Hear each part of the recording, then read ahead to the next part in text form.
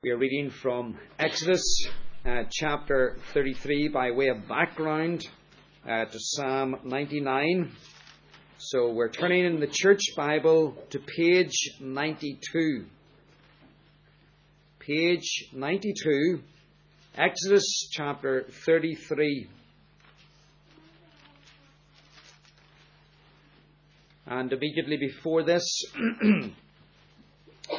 while Moses was up the mountain, the people had made the golden calf and had sought to worship God in this way that was not prescribed, and set this calf up as a representation of the Lord. And so now we read in chapter 33. Then the Lord said to Moses, "Leave this place and the people you brought up out of Egypt, and go up to the land I promised on oath to Abraham, Isaac, and Jacob, saying, I will give it to your descendants. I will send an angel before you and drive out the Canaanites, Amorites, Hittites, Perizzites, Hivites, and Jebusites.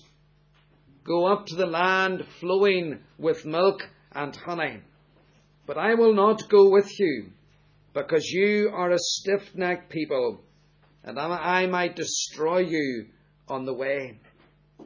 When the people heard these distressing words, they began to mourn, and no one put on any ornaments. For the Lord had said to Moses, "Tell the Israelites, you are a stiff-necked people. If I were to go with you even for a moment, I might destroy you. Now take off your ornaments, and I will decide what to do with you." So the Israelites stripped off their ornaments at Mount Horeb. Now Moses used to take a tent and pitch it outside the camp some distance away, calling it the tent of meeting. Anyone inquiring of the Lord would go to the tent of meeting outside the camp. And whenever Moses went out to the tent, all the people rose and stood at the entrance to their tents, watching Moses until he entered the tent. As Moses went into the tent, the pillar of cloud would come down and stay at the entrance while the Lord spoke with Moses. Whenever the people saw the pillar of cloud standing at the entrance to the tent, they all stood and worshipped, each at the entrance to his tent. The Lord would speak to Moses face to face, as a man speaks with his friend. Then Moses would return to the camp, but his young assistant Joshua, son of Nun, did not leave the tent. Moses said to the Lord, "You have been telling me, lead these people, but you have not let me know whom you will send with me. You have said, I know you by name, and you have found favor with me. If you are pleased with me, teach me your ways, so I may know you and continue to find favor with you. Remember that this nation is your people." The Lord replied, "My presence will go with you, and I will give you rest." Then Moses said to him, "If your presence does not go with us, do not send us up from here. How will anyone know that you are pleased with me and with your people unless you go with us? What else will distinguish me and your people from all the other people on the face of the earth?" And the Lord said to Moses, "I will do the very thing you have asked, because I am pleased with you, and I know you by name." Amen. 3 in the Church Bible. Psalm 99. We have been following a theme from Psalm 96 through to Psalm 99. And the theme has been the Lord reigns. This phrase that is repeated in one way or another in each of these psalms. And we've been seeing that part of the challenge of a section in God's Word such as this is to see what is different in each successive portion. What aspect of the reign of Christ is it that God brings out in Psalm 96, and then something different in Psalm 97, something different again in 98, and something different again in 99? And we have noted that in Psalm 96 we have a general overview of this great truth, the kingship of our Lord Jesus Christ. But then in Psalm 97, that narrows down, and the focus now is upon Christ reigning in judgment. And then a couple of weeks ago we looked at Psalm 98, and we saw that there's another aspect of Christ's reign that is developed here. He reigns in salvation. And now this morning, as we come to Psalm 99, the very clear theme is the Lord reigns in His holiness. Christ reigns in His holiness. And we can be absolutely sure that that is the theme and the note that is struck in this psalm, because the phrase, He is holy, is a bit like a chorus in a song. Look at verse 3 at the end of it. He is holy. Look at verse 5 at the end of it. He is holy. And then look again at verse 9. For the Lord our God is holy.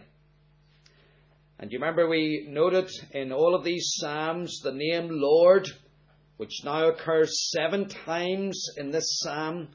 It's in capital letters. L-O-R-D, capitals. It's the covenant name of God. It's the name that speaks of God acting in salvation. It's the name that anticipates the Lord Jesus Christ in the New Testament. And indeed we saw in an earlier study how one of these psalms is quoted directly in the letter to the Hebrews, referring to Christ. So we're thinking this morning about Christ reigning in His holiness. And you'll see that there are 3 points that we want to make from our sermon, our study this morning of this psalm. And they're listed on the rear side of the order of service.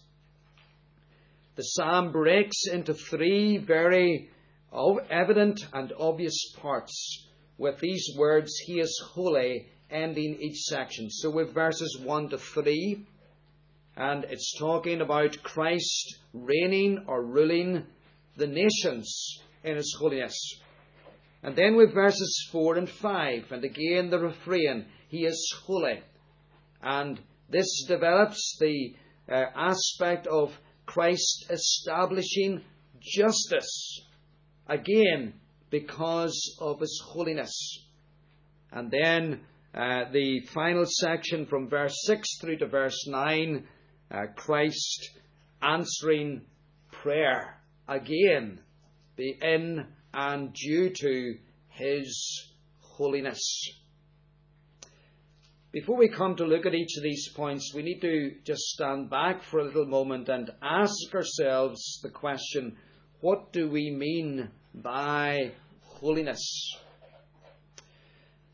And as holiness is developed in Scripture with regard to you and me, it has the primary sense of moral and morality, the kind of people that we are to be. But there's another aspect, and it's the more important and more fundamental aspect, perhaps not more important is that not the right way to put it, but more fundamental aspect with regard to God. And it is this: holiness, God's holiness, is His otherness. It is His separateness. It is His uniqueness. It is the fact that God is altogether different from His creation. He exists in a category of His own. No other individual, no other being is like Him. And nothing that is inanimate, in other words, no other part of creation, is like Him. It is God's otherness then. And yes, then, flowing from that otherness of God is this moral perfection, which is then to impact you and me. Although I think there is a sense in which both those aspects ought also to be found in you and me, and we'll come back to that at the end of our study. If we are Christians, if Christ has done a work in our lives that has taken away our sin and made us new creatures, then we too are to be separate. We too are to be other than this world. We too are to be distinct and unique as people on this earth. And that will manifest itself in purity and holiness and being like Christ. So we come then to think about our theme then this morning. Christ reigns in His holiness. He reigns in His otherness. And He reigns in His moral perfection. And He does that, first of all, as He rules the nations. Let's look at verses 1 to 3 and read them. The Lord reigns, let the nations tremble. He sits enthroned between the cherubim, let the earth shake. Great is the Lord in Zion. He is exalted over all the nations. Let them praise your great and awesome name. Note the phrase, the nations, verse 1, the nations, verse 2. It can be translated as the peoples, verse 1, and the peoples, verse 2. But it is the idea of all humanity, in whatever way it assembles itself. So we might think of the family, and Christ rules and reigns over family life. We might think of the community. We tend to think in terms of Carrickfergus-Borough. We think in terms of district councils in Northern Ireland. We think then in terms of the province. We think then in terms of the United Kingdom. And all of these entities, wherever you find an entity of humanity, there should be there a recognition that Christ reigns. And so we can apply it right across every facet of human assembly. Boys and girls in your school, it is right and appropriate that there is a school assembly each day in which there is a recognition that your school life, it is being lived out today before God and under God. God is the source of all truth. There's no mass, there's no language, there's no science that God has not created and that He is not to be Lord over. Or when we go into the realm of work, and sadly this is one of the areas of conflict in our own nation today. The Christian should be able to express his or her faith in their work. Not that they're there to evangelize and proselytize. No, that's not why you're at work. You're there to serve your employer. But you should be able to serve your employer in a way that honors your Saviour, Jesus Christ. And so, in the things that you're asked to do, you should be allowed to express your faith. And if you're asked to do something that is contrary to His moral perfection and His moral requirement of you, the employer, that assembly of humanity, should recognize that there is an authority higher than him or her. It applies in the world of medicine. Doctors are not at liberty, nor are nurses, to do anything that man can do. Their role is to preserve life and to be instruments of healing. And so, because of this truth that Christ reigns over medicine, then it means that we cannot allow abortion, nor can we allow at the other end of the spectrum the killing of the elderly or those who have been incapacitated by weakness. Why not? Because there is an authority that is greater than the doctors or the consultants or the skills that man has developed. We could apply it again to the realm of policing and judiciary. Again, we have another assembly of humanity. And here again, too, there has to be that recognition. As I sit in judgment as a judge on this case, or as I represent someone as a solicitor in this case, there is a God in heaven. Christ reigns over this court. And therefore this court has a responsibility to get to the truth. And I, whatever part I have in these court proceedings, whether as a plaintiff or as a witness or as a member of the judiciary, I have a responsibility to recognize the authority of Christ. And this is the thing that is missing more and more in our nation. And when we lose sight, and when a people, either in a family or in a school or in medicine or in the judiciary or in the Houses of Parliament, lose the sense that Christ reigns over the nations, then accountability goes. Accountability is lost. And people do what is right in their own eyes. And as a result of that, then, individual rights become the big demand of people. And legislation has to be brought in then to protect rights.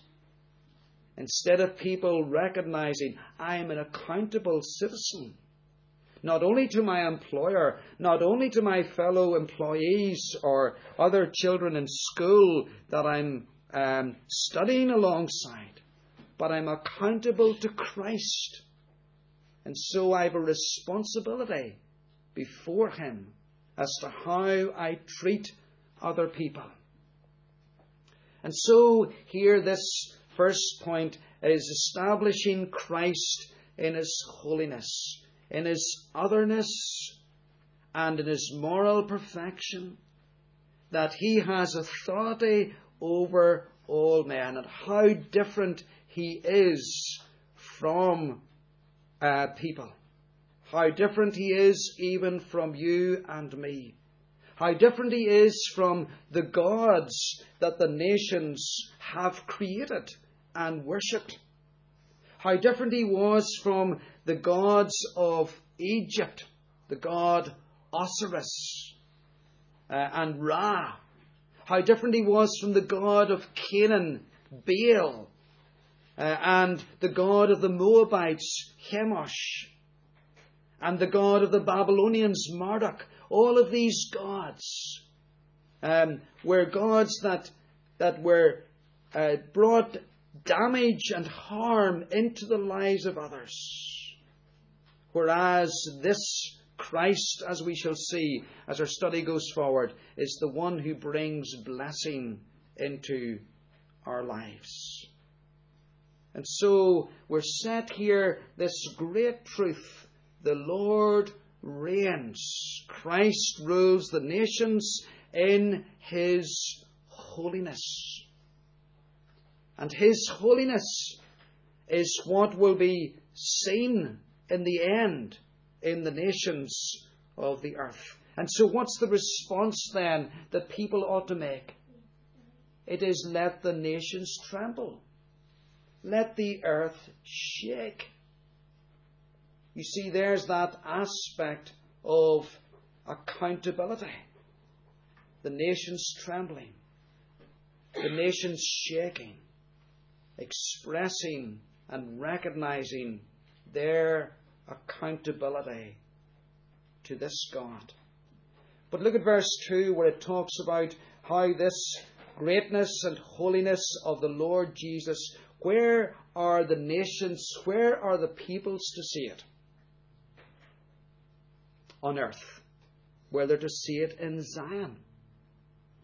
They're to see it in the church. They're to see this otherness of Christ in our assemblies together,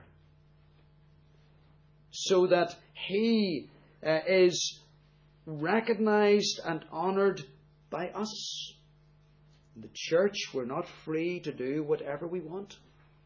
We always must have a consciousness that Christ reigns over all things.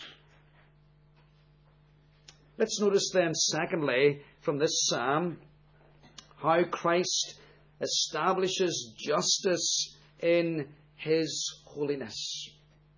Because as we've touched upon, the nations and the assemblies of men are by and large, they're not places of justice. They're not places of righteousness. Remember a number of years ago being involved very closely with someone from the police service. And they were telling me about being in a court situation. And they had witnessed how a case had been handled in this court.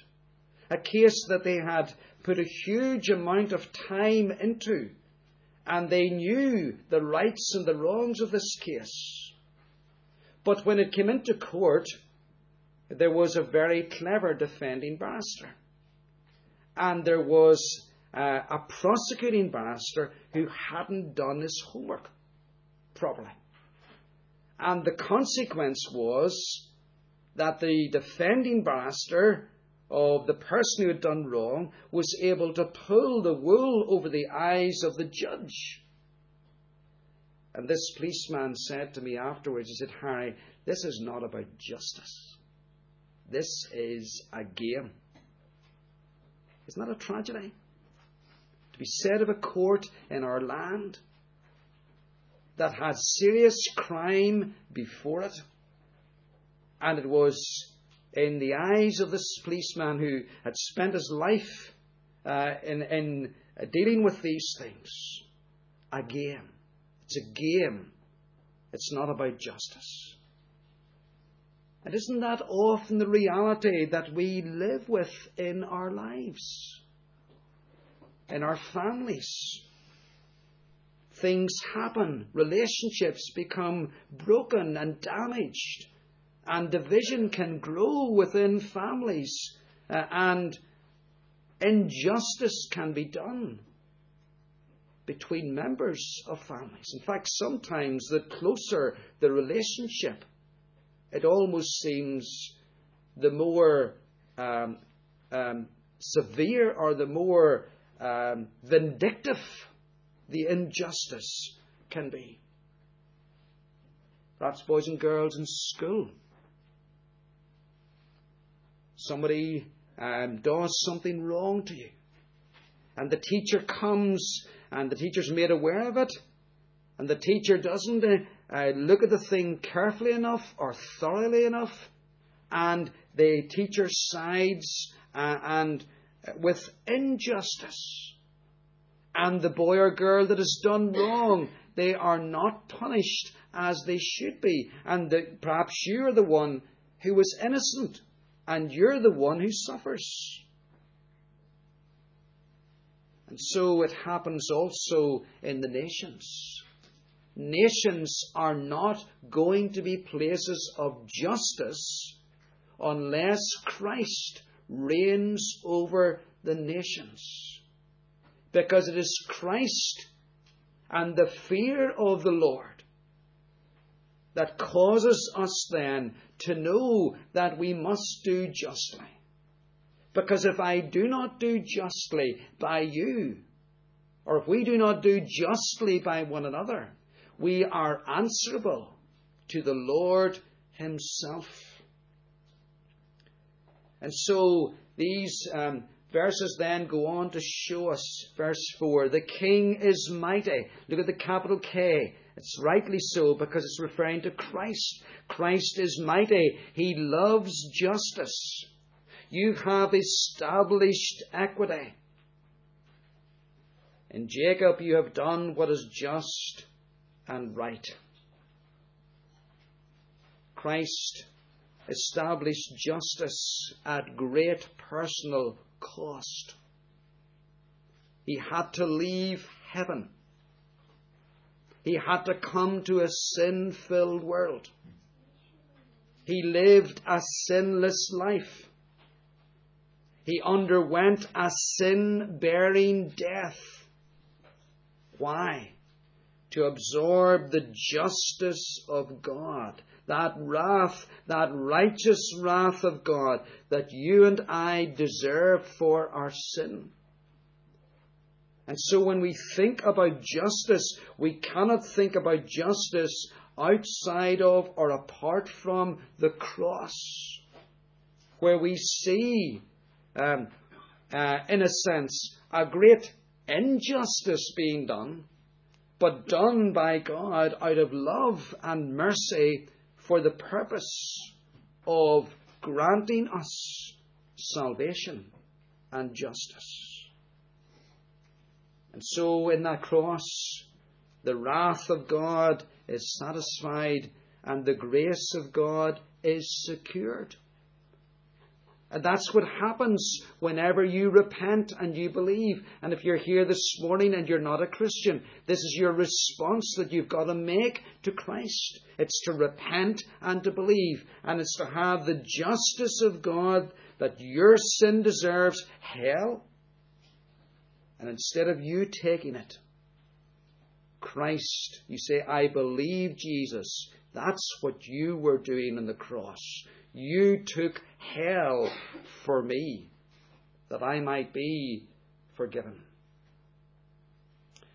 And so we see here that the King loves justice.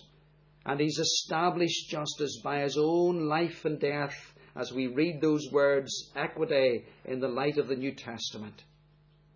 And then where is this justice to be found again? Where is it to be seen in this earth? It should be seen in Jacob. And who's Jacob? Jacob again is His redeemed child. Remember, Jacob is the father, becomes Israel. And he's the father, after Abraham and Isaac, he's the father of God's people. And so justice is to be found among God's people. How important it is that in the church of Jesus Christ, we deal with one another justly and righteously. That we hold one another to account, as we were thinking about last week, in a God-honouring way, in a loving manner, because we then reflect Christ when we do that. And we reflect him to a watching world. And the world sees, yes, that there is such a thing as justice, and it is tied in with the person and the work of Christ in individual lives, in family life, and in church life. And you see, it is this too that helps you and me cope with injustice. Think, for example, of one of Jacob's sons, Joseph. Think of the injustice he experienced at the hands of his brothers. When he came with them on a mission of on a mission of kindness, what did they do? They abused him in all kinds of ways. Stripped him of his cloak, took the food from his hand, threw him into a pit. They sat and they ate while he was calling out to them for them to take him out of this horrible pit. And they closed their ears.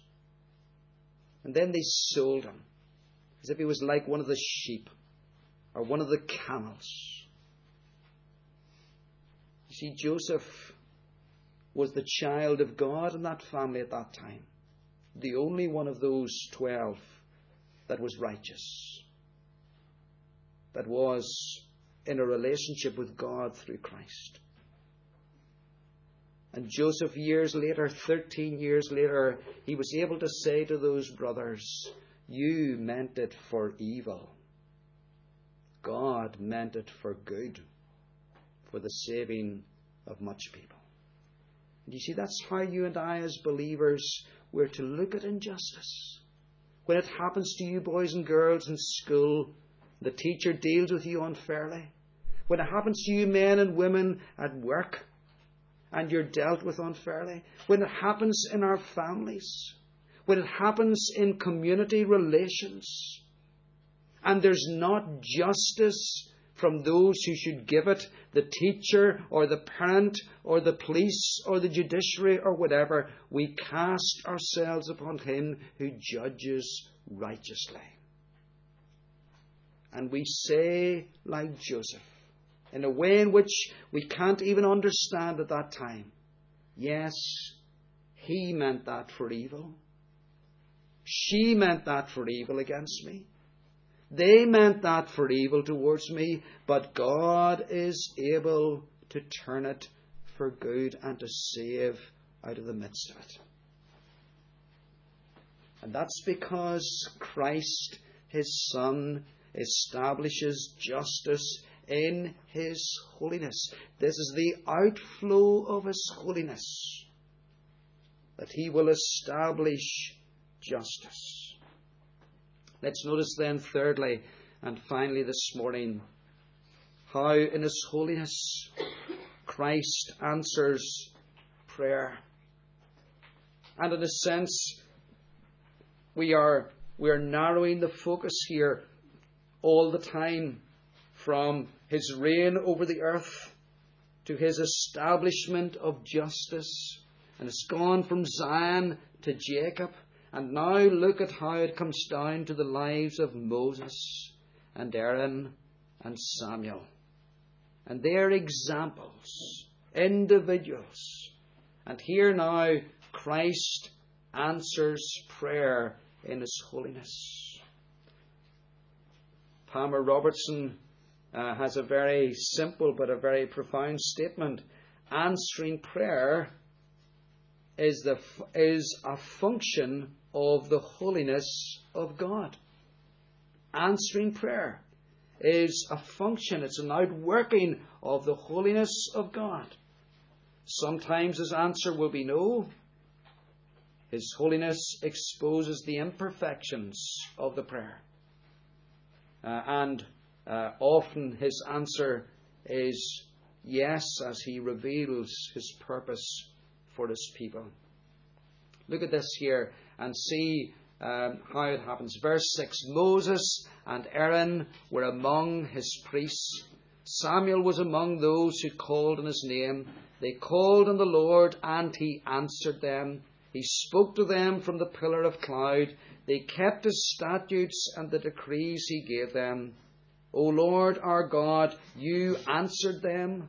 You were to Israel a forgiving God, though you punished their misdeeds. Exalt the Lord our God and worship at his holy mountain, for the Lord your God is holy. And the verb that's repeated here in verse 6 and verse 8 is this verb answer. Answer. And here now we have Moses and Aaron.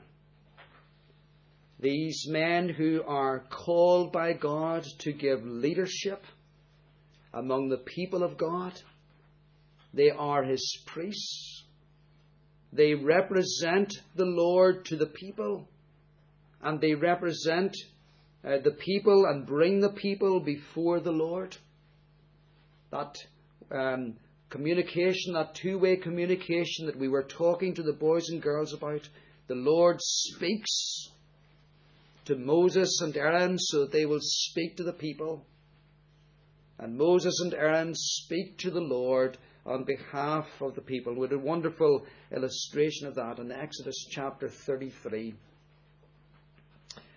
Where they come and Moses is interceding for Israel after a time when she has provoked the Lord. Provoked the Lord. And here's Moses. And he goes out into the tent and he pleads with the Lord to show mercy to a stubborn people. And we find the same happening in Samuel. He, as one of the judges, we find him, and as the judge priest, we find him again pleading and praying on behalf of the people. In fact, he says to the people, after a time of major rebellion, "Far be it from me that I fail to pray for you." And so, this wonderful assurance that Christ answers prayer. The prayers of his people. The prayers of those who have positions of leadership and responsibility, in particular towards the people. You husbands and fathers, you have a priestly role in your family. It's your task, above all others in that household, to communicate the Lord to your family and to bring your family to the Lord in prayer. And that's why we believe it's right that we should have family worship each day, and the father, the husband of the head of the home should lead in that, because he is a priest. And then you men who are elders or deacons in the church, you have a leadership role. And you are to manifest the Lord, both through bringing his word to bear upon people's lives and also bringing the people to the Lord. And so that we can see the Lord at work in our midst and the Lord answering. But look at the next verses then. It talks about the Lord answering, and now answering and speaking to them with guidance. In verse 7, he spoke to them from the pillar of cloud. They kept his statutes and the decrees he gave them. So seeking the Lord for guidance. And Christ answers the prayer for guidance. How am I to live? How am I to handle this situation in my workplace? This situation in my neighbourhood? This situation within my family? When we as individual Christians, when we as families bring these matters to Christ, we believe that he answers our prayers. He will answer them through the ministry of his word. He may answer them through the counsel of an older Christian. He may answer them by His providence when we try to perhaps go in one direction and He closes the door before us. Those are all ways in which He answers the prayers of His people for guidance. And every major decision that you make in life, it should be made only after you have prayed. Pray first, act second. So often we want to act first, and then we want to, as it were, baptize our action with a prayer, Lord, bless it and make it come to pass. That's the wrong way. That's the wrong way. Begin praying about situations. And then only as the Lord leads by His word, by the counsel of other Christians, and by His providence, then do we act. And if we get that order right, and it's a very simple order, but if we get it right, we will spare ourselves a great deal of grief in our lives, and our families also. But then look at verse 8, because here's another aspect of the Lord answering our prayers. Not only as we give leadership, not only as we need guidance, but now we make mistakes. We make mistakes. Never ever think that as a Christian you will always get it right, because you won't. And I won't. And we as elders, we won't always get it right. And so, this is dealing with this context where we have gone deliberately, and that's tying in with what I've just been speaking about, where we act first and then pray later. And what has to happen? Well, we've got to seek forgiveness. Lord, I was wrong. I was hasty. I wanted my own way. And so we've got to go in repentance. And we've got to be careful, because if we keep doing this deliberately, then we will bring the Lord's chastisement upon ourselves. And we've examples of that in Scripture. Think of David. Wasn't content with the woman that the Lord had given him, the wife that he had to have Bathsheba. And the Lord, yes, forgave him. But at what great cost David committed that sin. Remember, we saw in our studies in Samuel that the sword never departed from his house.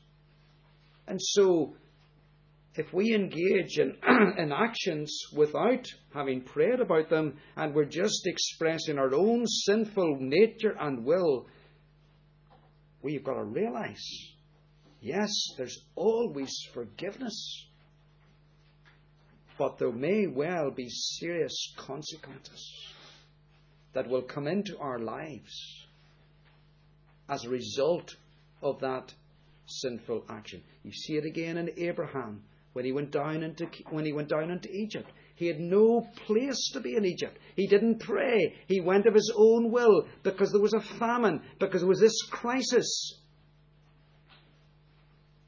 And that's most likely when he picked up Hagar as the maidservant. And we know what happened later with regard to that situation. So, a forgiving God, but let's realize that the Lord Jesus Christ in His holiness doesn't mean that He can turn a blind eye. And He wants us to grow, and He wants us to mature, and so sometimes there's got to come that discipline into our lives. So, the Lord reigns in His holiness. What a marvelous theme. He reigns over the nations and every entity of human activity. And He does so in His holiness. And He establishes justice in His holiness. And He will do that for you, His people. May not all may not often or all be evident now, but He will establish justice because of His holiness. And how wonderful it is that Christ answers our prayers in His holiness. And so we ask ourselves this morning, is Christ ruling in my life in His holiness? Am I pursuing His justice in my relationships with others? And am I waiting upon Him for answers to prayer again in His holiness? Look at the commands at the psalm as we just finished now, and how we're to respond. Look at what it says in verse 3. Let them praise your great and awesome name. He is holy. Verse 5. Exalt the Lord our God and worship at His footstool. He is holy. Verse 9. Exalt the Lord our God and worship at His holy mountain, for the Lord our God is holy.